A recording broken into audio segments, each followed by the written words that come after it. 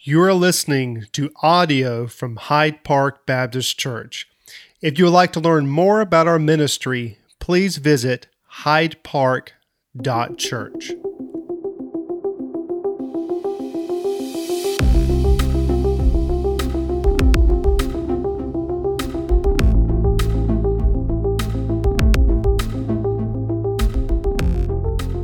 Turn with me to Acts chapter 10. We're going to kind of do a part two from last week. We kind of left Peter as he was in Joppa. Peter had some guests visit him. And if you'll turn to Acts chapter 10, we're going to pick it up in verse 24. If you remember, last week, Peter had a vision, and that vision had as its sole purpose to deal with something inside Peter's heart. And inside Peter's heart was some prejudice.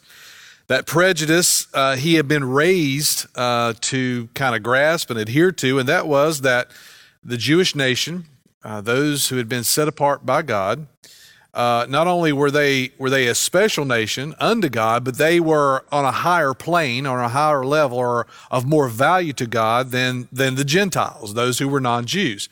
So Peter had been raised with that premise in his heart, and Jesus had clearly told the disciples that the gospel, the kingdom, was going to go to all nations. Now, that was not an abstract principle for the Jewish people, because that was taught in the Old Testament. We're going to go back and look at that today, because I don't want you to just take my word for that. I want you to see how the nation of Israel was not just set apart to themselves as a country club, as a group of people with special privilege, although they had a lot of special privileges in God's kingdom, but they were set apart for the whole purpose of being a priesthood back to the rest of the nations, so that they would see that there truly is one true God, and that he loves, and that he's filled with grace and mercy, and that he is worthy of worship. You know, this is one of the things that really stressed the religious leaders out when Jesus began to minister. We don't have time to go back and look, but I'll make reference of one particular part in Luke 15. You don't have to turn there, but Luke 15 is a text that probably many of you recognize, because that's where we get the parable of the prodigal son.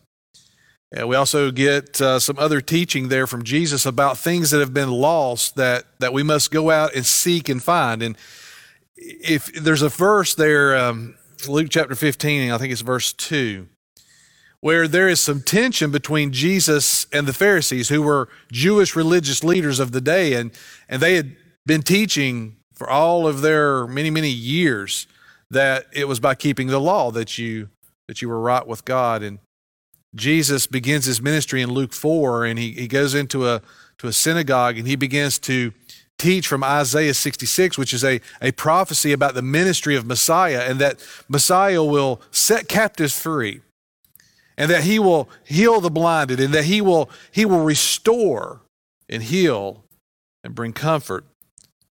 Well, in Luke 15, as many times that we find in other places in the Gospels, it says that the Pharisees were upset that Jesus was having meals with sinners and tax collectors. Now, that word sinners can refer to a lot of things, but what it really mainly referred to, especially when the Pharisees used it in that context, was people who were less than them. And that prejudice comes out over and over again as Jesus would seem to be focused on reaching people that the kingdom of Israel had deemed as less than, as people not worthy of the kingdom of God, simply because they were born and as far as their heredity and their family and their family tree, they were born as true Jewish people and could trace their roots back to a specific tribe. All other people that they would often refer to as sinners, even Gentiles referred to as sinners, there was this presupposition or this idea that they had that those people were all on the outside of God's kingdom.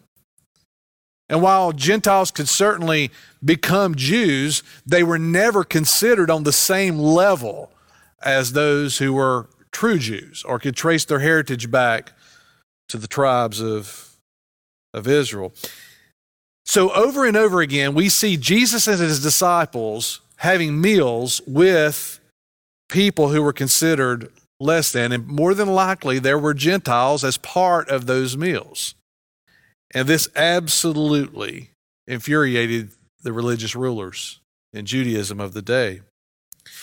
One thing I alluded to last week that I want to kind of come back to as we kind of get started today is that the importance of these meals together. You know, in our culture, we, up until recently, when you would get off work, you kind of go home and your home kind of becomes your castle, and you go into your garage, you put the garage door down, and you kind of close off and you spend time with your family and you have a meal, but you don't really think about anyone else. And it's kind of that castle mentality that we kind of all have. And it wasn't like that in Jesus' day or in the days of Peter and the New Testament church.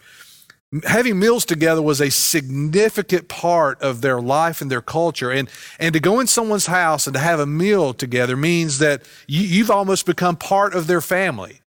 If you go overseas, if you go on a mission trip and you go to some places that even are very impoverished, you will find that as a visitor, as a guest, these things are still being practiced all over the world. You'll be invited into their home. They will provide the best that they've got because you are an honored guest. And it's just part of culture all around the world. And in Jesus' day, to have a meal with someone was very, very significant. So this becomes a real issue in the New Testament church, because how is a Jewish person, even one who's come to faith in Christ, how can that person who was born into Judaism and followed it all their life, how are they going to be able to enter the home of a Gentile, which in their minds would make them unclean? How would they be able to have a meal with a Gentile who prepares their food differently, even eats different foods, that maybe even foods that Judaism and the law would prevent them from eating? How in the world is the gospel going to go forth from predominantly Jewish converts who've come to faith in Christ? How are they going to be able to get past these barriers to be able to take the gospel to the Gentiles? Well, Peter has a vision, and God says to Peter, Peter, look on this sheet that kind of descended out of heaven, and look at this sheet, and you see all these animals?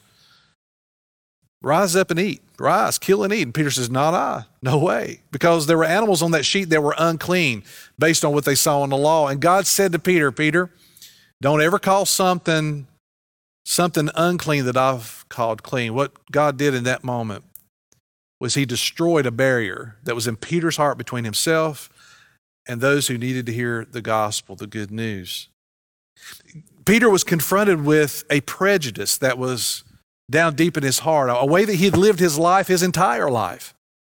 Now, it's not as though Jesus didn't confront that. Jesus confronted that over and over again. Every time they would have a meal together with tax collectors and sinners, Peter, no doubt, was confronted with this Messiah, this rabbi is different than any other teacher that we've ever been around. And they would get confronted about it over and over and over again. But I want you to notice what Peter does, and this is important. Once Peter is confronted with this prejudice in his own heart, he rejects God's command for him 3 different times. The text says that this happened 3 times. But eventually, what I want you to see is eventually Peter surrenders his will to the will of God.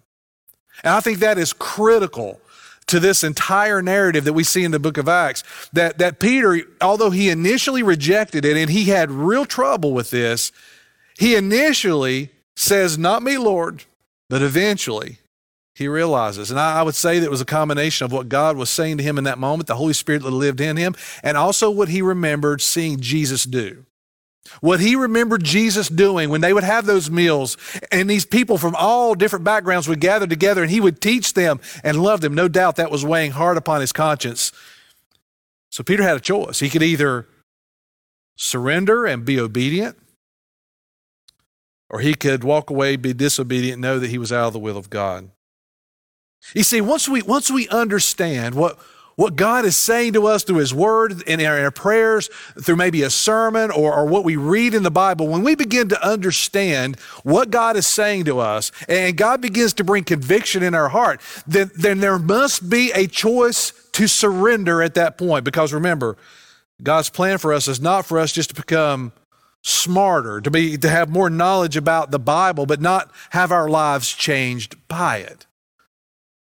So just like with Peter, when Peter said, Lord, not I, he was saying, Lord, I know you're my king. I know you're in control of my life, but I don't want to do this. You see, that doesn't work in the life of a disciple of Jesus. If Jesus Christ is Lord of your life, and certainly he is, then what is required for us is daily, maybe multiple times per day, surrendering to the will of the Father.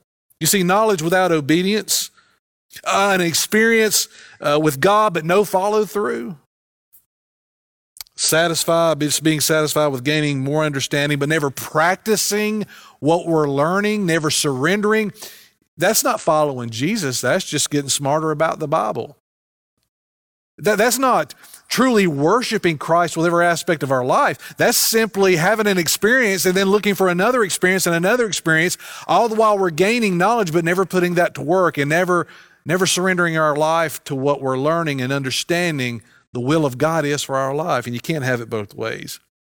What we're going to learn today is this, that the gospel of Jesus Christ must be obeyed and embodied. Obeyed and embodied. What do I mean by that? Well, Peter is going to have to make a trip to Caesarea. And he is going to enter a Gentile home for the first time ever. And for all of that to happen required him to surrender his will to the will of the Father. And that the gospel was Peter was embodying the gospel, that Christ living in us. We are the embodiment, the incarnation of Christ to the world. Did you know that? That Jesus incarnated, took on flesh, but then after his resurrection, he ascended back to the Father. Christ is in us, the Holy Spirit living in us. That we are to embody the gospel to our communities. And you know what? It comes down to, is the Lord truly Lord of your life? Is he directing your life and you are in submission to that? So let's pick it up in verse 24. It says, the next day, Peter rose, went away with them. Who are them? Just to recap. There were three men that showed up at Peter's dwelling in Joppa. Peter was staying, it's right on the coastline with Simon the tanner. And after he has this vision, right at the end of that vision, all of a sudden there's somebody at the gate yelling, is Peter here? He comes down and finds three Gentiles. It was a soldier and two servants of Cornelius. Cornelius, under the direction of the Spirit and a vision that Cornelius had, said, send some people down to Joppa. Peter's down there, and have Peter brought to your house so that you can then hear the gospel. So Peter responds to these men at the gate, and immediately he just goes with them. Now understand, before this vision, before he had that vision that we talked about last week, it would have been very difficult for Peter to relinquish control of his life and walk with these Gentiles all the way up to Caesarea, and knowing all the while that when he gets to Caesarea, he's going to have to spend the night at Cornelius' house. Well, that probably includes a meal. So how is a Jewish convert to Christianity going to reach Gentiles with the gospel? How in the world are they going to be able to have a meal with them? Verse 24, and on the following day they entered Caesarea. And Cornelius was expecting them. I wonder if Cornelius was out in front of his house every day looking for Peter and his servants to return. Verse 25, and when Peter entered, Cornelius met him and fell down at his feet and began to worship Peter. This man has been seeking God, and this man has been worshiping God. This man has been, the Bible says in the previous text, it says that he was giving generously to the things that God loves, but this man is lost. He's never been changed by the gospel of Jesus Christ, and God loves him to such a degree, and loves you to such a degree, if you've never put your faith in Jesus, that God will orchestrate opportunities for the gospel to come into your life. But what's interesting is that Cornelius is so excited that Peter is there, that he falls down at Peter's feet and begins to worship him. Of course, Peter says, get up. I'm just a man. I'm not looking for worship. But we've got to understand that the reason Peter is here, and you got to get this, that Peter as a formerly Jewish man who's now a follower of Christ, saw the resurrection of Christ, ate a meal with Jesus post-resurrection, this man's life has been changed. But there were still some things down in Peter's heart that needed to be dealt with. One of those was prejudice, and God is dealing with that. And how is God dealing with it? By throwing him into a Gentile culture, Caesarea, bringing him to a place where he's going to have to enter the home of a Gentile, and not only that, eat a meal with a Gentile. So God has put Peter in a set of circumstances where he is confronted with the reality that the gospel is not just reserved for the nation of Israel. What Jesus had told them and modeled for them, Peter now has to confront and deal with and be immersed in a situation that previous to that vision, previous to what God has spoke to him, I'm not so sure Peter would have made this trip. Maybe he would, maybe he wouldn't have, but that vision that he had was instrumental. And for Peter to see that the Gentiles, in fact, are somebody that God loves, that Jesus, in fact, died to rescue. And see, Peter's change of mind. See, in that moment when he has that vision, there's a change of mind that Peter has. And that God says, don't call something unclean that I've called clean. Don't put up a wall where I've torn it down. And Peter has a change of thinking, but that change of thinking has to be followed by a change of action. And here we find Peter where? In Caesarea, the home of Cornelius. You see, repentance, that word that we use so often, it begins with a change of mind. And then that change of mind leads to a change of action. And that's exactly what we see Peter doing here. Peter's change of heart and change of mind. He says here, look at verse 27, and he talked with them, and he went in and found many persons gathered, and he said to them, you yourselves know how unlawful it is for a Jew to associate with or visit anyone from another nation. But God has shown me that I should not call any person common or unclean. So when I was sent for, I came without objection. Now, Peter, to say that this gives evidence of the change of mind and the change of heart that God brings about in the lives of his people if we will surrender to the work of God in us through the Holy Spirit. Peter says, I came without objection to a Gentile home, to a Gentile area, because God has shown me something. And as a result of what God has shown me, I've had a change of mind and I've had a change of action. And that is exactly what it means to repent. Not just to have a change of mind, but a change of mind that changes our actions. I want to show you something in that what Peter's doing in this moment is what the nation of Israel was called to do.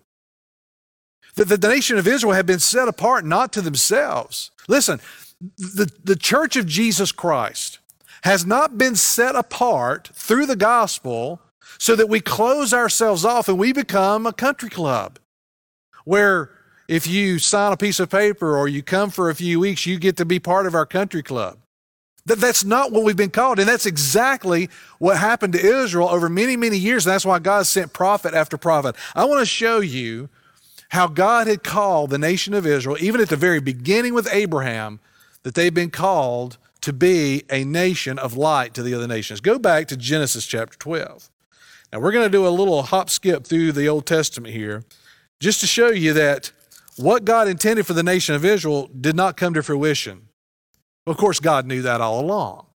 And he knew that Jesus Christ would come, and he knew that Jesus would die for the sins. That was all set in the mind of the Godhead Trinity in eternity past. But I want to show you through the Old Testament how that the nation of Israel was to be light to even the Gentiles. Genesis chapter 12, this is the great covenant with Abraham that God makes. And I just want to draw your attention to verse 3. He says, I will bless those who bless you, and him who dishonors you I will curse. And in you all the families of the earth shall be blessed. This is the beginning. This is the father of the nation of Israel. And God is speaking to him and saying, Abraham, I'm going to set you apart. I'm going to send you to a land. And part of the promise and part of what we're going to do and part of my purpose in setting you apart is that eventually a nation is going to come from you. And that nation's purpose is to be a blessing to all the families of the world. And of course, the greatest blessing to ever come out of Abraham is Jesus Christ the righteous. Turn over to Exodus 19. Exodus 19 is the precursor right before the Ten Commandments. And I want you to see what Moses hears from God right before those 10 commandments are given. It's in Exodus 19, and I want to pick it up in verse 4. It says, "You yourselves have seen what I did to the Egyptians." This is God speaking. "And how I bore you on eagle's wings and brought you to myself. Now therefore, if you will indeed obey my voice and keep my covenant, you shall be my treasured possession among all the peoples, for all the earth is mine." In verse 6, here it is, "And you shall be to me a kingdom of priests and a holy nation." So God says to Moses and the people who've been delivered out of Egyptian bondage, you will be a nation of priests. Now, who do you think those priests are supposed to minister to? None other than the families of the world, regardless of ethnicity. Turn over to 1 Kings. I'll show you another place. This is really amazing. 1 Kings 8, this is Solomon dedicating the temple and all of its beauty and all of its glory. We often think of the temple, we immediately think of Judaism. But I want you to hear what Solomon says as he's dedicating the temple and as he's praying and as he's worshiping. Look in verse 41. 1 Kings 8:41. "Likewise, when a foreigner, a non-Jewish person who is not from your people Israel, comes from a far country for your name's sake, for they shall hear of your great name and your mighty hand and your outstretched arm, when he comes and prays towards this house or the temple, here in heaven, your dwelling place, and do according to all for which the foreigner calls to you, in order that all peoples of the earth may know your name and fear you, as do your people Israel, that they may know that this house that I have built is called by your name." This is Solomon praying to God, and he says to God, when the foreigners of other nations, Gentiles, come, as I know that they will, because they're going to hear about your name, they're going to hear about your glory, then when they come here and pray to you, God, you hear them, and you answer them, and you speak to them just as you do to the nation of Israel. What an amazing, amazing thought. Then finally, I want you to look at Isaiah 42. Isaiah 42, this is the prophet Isaiah. By this point, the nation of Israel is beginning to turn inwardly. They're beginning to focus more on themselves. The prophets were sent to deal with this. Not only that, but they're turning towards idols. And Isaiah the prophet says this in Isaiah 42, verse 6. He says, "I am the Lord. I have called you in righteousness, and I will take you by the hand and keep you. I will give you as a covenant for the people," and here it is, "a light for the nations, to open the eyes that are blind, to bring out the prisoners from the dungeon, from the prison from those who sit in darkness." Go back to Acts. So what I want to show you is that Judaism had turned away from being the light to the nations, and they had turned inwardly.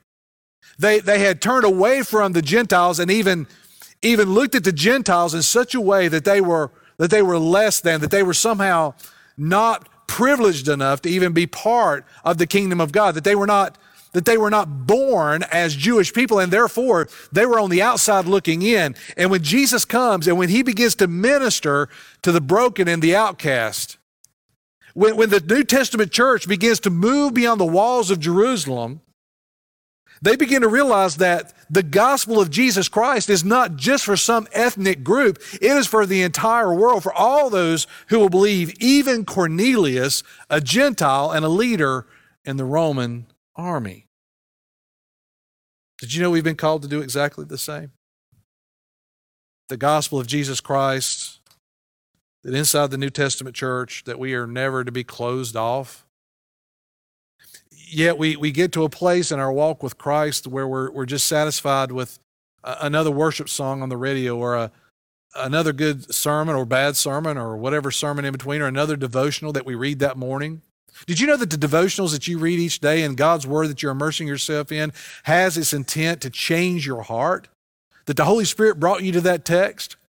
That the text that you're reading, the text that you read this morning, the text that you read yesterday is meant to make a change in you? That your light may shine to a dark world that needs hope? Notice what happens here. Notice what Cornelius says in verse 30. It says, "And Cornelius said, 4 days ago about this hour, I was praying in my house, and at the 9th hour, and behold, a man stood before me in bright clothing. So Cornelius begins to talk about a vision that he had that prompted him to bring Peter all the way up to Caesarea. He says that there was an angel, a man who's in bright array, is standing before him and said, Cornelius, your prayer has been heard and your alms have been remembered before God. Send therefore to Joppa and ask for Simon who is called Peter. He is lodging in the house of Simon the tanner by the sea. He says, so I sent for you at once, and you have been kind enough to come. Now, therefore, we are all here in the presence of God to hear all that you have been committed or commanded by the Lord. So not only has Cornelius had this vision, but he's gathered his family together, his servants together. He's even got some neighbors in the house, and they're all waiting to hear from Peter. And I've got a question at this point. I've got a question, and maybe you thought of this, maybe you hadn't, but it just really brought to bear on my heart and my mind the intentionality that we're called to with the gospel. So here Cornelius is, a man who's been seeking after God. He's been praying, he's been giving, but he's not a follower of Jesus Christ. And God sees fit to send an angel to Cornelius to have a vision. Now here's the question. If Cornelius is going to have a vision, why didn't that angel just say, hey, Cornelius, bring everybody together, and I'm going to present the gospel, and we're going to see a revival happen here in Caesarea? I mean, isn't that what a lot of people are looking for? Maybe that's what you're looking for. You've been looking for some kind of proof of God. You've been looking for a miracle. You've been looking for a statue that's crying or some great prophet somewhere in the world who seems to be able to heal people. And you've been traveling and you've been looking and you've been seeking Google for some kind of apparition, some miraculous move so that then you can put your faith in God. Maybe that's the one thing you've been waiting for all this time, is for some miraculous event.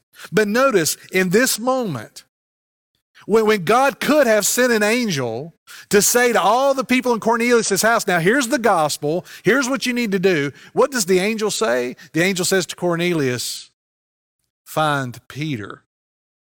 Now, why is that? I mean, wouldn't there have been an incredible miracle here if the angel would have just said, hey, Cornelius, bring all your neighbors together. I'm going to have a sermon for you. An angel. Wouldn't people have responded like crazy to that? Yeah, but what would they have been responding to? Would they have been responding to this miraculous angel, or would they have really responded to the gospel of Jesus Christ? And remember, the gospel, as I said at the beginning, must be embodied. That's why Christ, in his final words to the church, said, go make disciples. He didn't say, go and wait for more visions and more miracles. He said to the apostles and to those who heard him, go make disciples, because Jesus lives in the church and the church is to go represent him in the community. That is God's plan, and I know of no other plan for the world and for Robinson County and for wherever you're watching this morning. There is no other plan for transformation, because that transformation happens in the heart. Remember, we're called to walk by faith, not by sight. Not looking for crying statues or some prophet who's written some book or some internet personality who seems to have all the right answers. We seek Christ. And how is Christ embodied to the world today? Through every believer who's been transformed by him. It's incredible what God's doing here, because not only is the gospel going to be embodied and Cornelius and his family are going to have a chance to respond, but Peter is being taught something in this whole process. That every time I've had the opportunity to share the gospel with someone, whether it's one-on-one or one-on-many, I learned something. I learned something about the kingdom. I learned something about God. It does a work inside of me just as much as the work that it's doing in the other person. And I want you to also see that God is working in Cornelius' house. Peter is going to go to Cornelius' house and join the work that God is already doing. Have we not seen that over and over and over again in the book of Acts? So here's Peter. I'm imagining that he's a little caught off guard by all the people there. But look at verse 34. So Peter opened his mouth and said, truly I understand that God shows no partiality, and thank God for that. In other words, God does not discriminate. God doesn't look at you and say, okay, you got to get your life straightened out. And when you get your life straightened out, then you can come and maybe at that point I'll consider extending grace to you. God shows no partiality. I mean, he does not care what your skin color is. He does not care how much money you have or do not have. He does not care if you've got 3 PhDs or you don't even have a high school education. God shows no discrimination, and neither should the church who's been set apart by him. So it does not matter where you've been or who you are. That God says to you, my grace is sufficient for whatever you've done and for whoever you are. God welcomes all to the cross of Jesus Christ to have their sins forgiven and their life changed. Peter says, I understand that God shows no partiality. He didn't understand that earlier, but he does now. He says, but in every nation, anyone who fears him and does what is right is acceptable to him. Now, I've got to deal with a theological problem here. It's a theological kind of a paradox, and some churches and teachers and speakers and writers have taken this text and used it as a proof text to teach something that is completely heretical, and here it is. Peter is not saying here that if a person somewhere in a jungle or in a desert somewhere, if they will just worship God and call God whatever they think God is, whether God's a rock or a tree or a river or the ocean, that if they'll somehow just call out to that God and show some adherence to that God, that they'll all be accepted, that somehow at the end, all people are going to be welcomed into the kingdom, even if they even had no concept of God and never heard the gospel, that somehow in the end, everybody's going to make it in. That the gospel is not actually required at all. That is not what Peter is saying. It's called universalism. It means that God in all of his love and all of his grace could never condemn someone to a place of torment. And that Peter is saying here that because Cornelius has been seeking God, that God then accepts him. Well, if that's the case, then Peter wasn't needed at all. As a matter of fact, if Cornelius, simply by seeking God, has come into the kingdom, it would have been better for Peter to never go to Cornelius' house, because Cornelius, from their viewpoint, was already a God follower, was already okay with God. Well, if that's the case, and Peter doesn't need to say another word. Folks, here's what you've got to understand. The Bible nowhere teaches that there are multiple ways into the kingdom, that you can call out to whatever God or whatever tree or whatever sun or whatever moon, worship the stars. There is nowhere in Scripture that it says that all paths lead to God. There is only one path that leads to the kingdom, and it is through Jesus Christ. And you may be saying, well, that's kind of arrogant, isn't it? Well, that's what Bible teaches. There aren't multiple ways. There, in fact, is only one way, and that is why Peter is at the house of Cornelius. He says, what he's actually saying is that Cornelius has been seeking God, and God has poured his grace out and led someone who embodies the gospel to Cornelius' house. I got a story about that.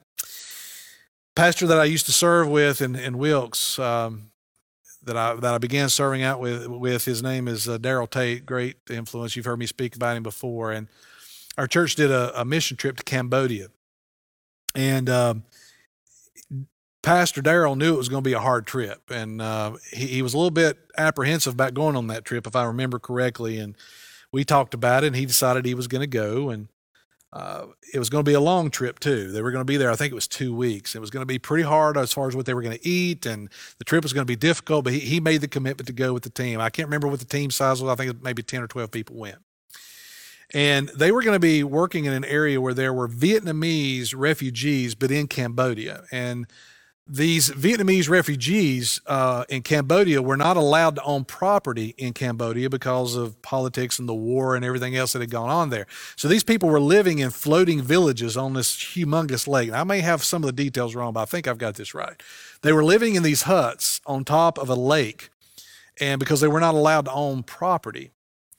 And the team makes their way into this village, and Darrell, he's about 6'3", 6'4", pretty big guy. And there was an opportunity to go into a hut that was floating on the water to share the gospel with a man who was very sick.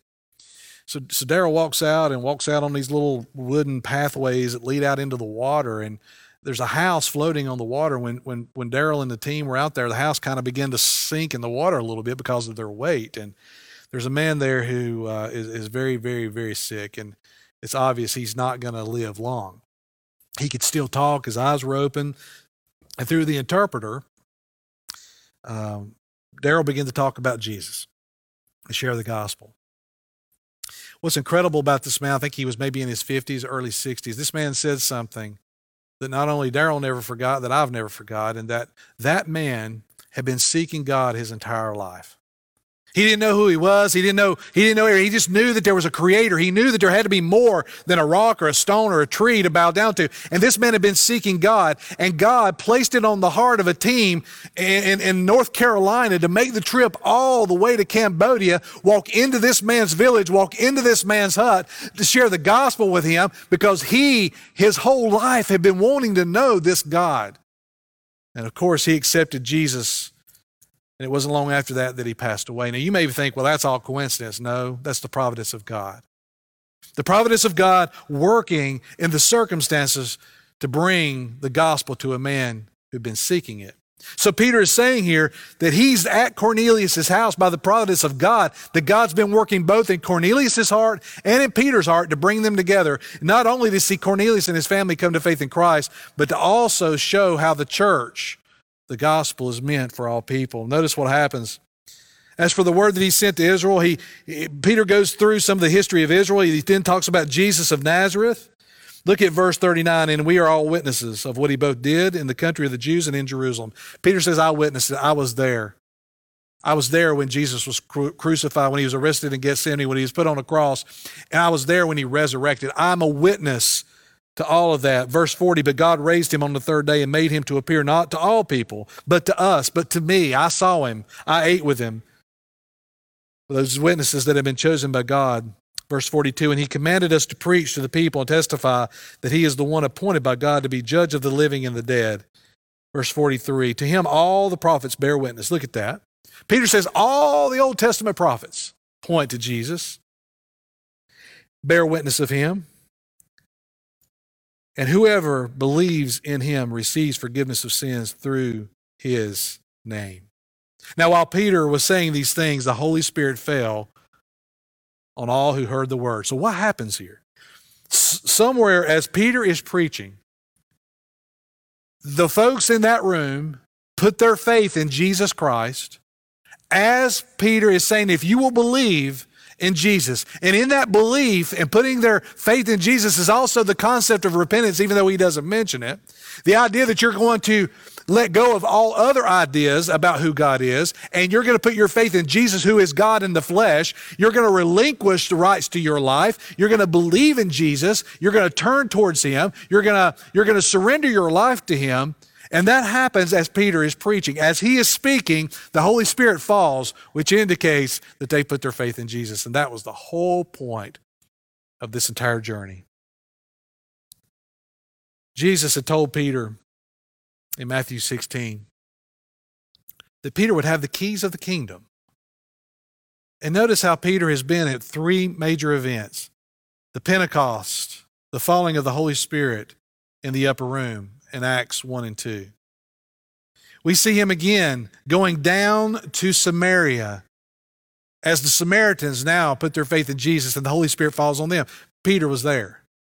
And now at Acts 10, as the gospel goes to the Gentiles and they put their faith in Jesus, the Holy Spirit falls upon the Gentiles. You see, God is no respecter of persons. He loves you just as much as he loves me. He doesn't love me more because I've been called to the pastorate. He loves us both the same. It does not matter what your background is. It doesn't matter what your failures are. God loves you because he's no respecter of persons. And if God can orchestrate all of these events to have Cornelius and his family put their faith in Jesus, what is God doing in your life to bring you to faith in him? Is it a sermon? Is it something you read, something you heard on the radio? That is God working and drawing you to a place of surrender. Disciples of Christ, let me ask you something. Have you turned inwardly? Have you turned the gospel into something about you rather than something we're to give away? Has your faith with Christ and your journey with Christ been turned into something that has just been turned into your home, inwardly to you, but it's never being given out to anyone else? Israel did that, and they failed in the mission that God given them. Let's not follow their example. Let's follow the example of Jesus Christ. Let's follow the example of the early church that truly believed that God's grace is not just for one group of people, it's for all. And they embodied that, embodied the gospel, and took it to the nations. Father in heaven, as we sing this last song, may you move upon the hearts of your people wherever they are today. And that we would, as disciples, embody the gospel. But Father, we would also realize that if there's any prejudice down in our hearts for any group of people, that you would bring that to the surface, we would repent of it, have a change of thinking and a change of action based on the truth of your word. We ask it in Christ's name. Amen. Thank you for tuning in to this week's sermon. For more information about Hyde Park Baptist Church, please check out our website, hydepark.church, or on social media on Facebook and Instagram @Hyde Park Baptist.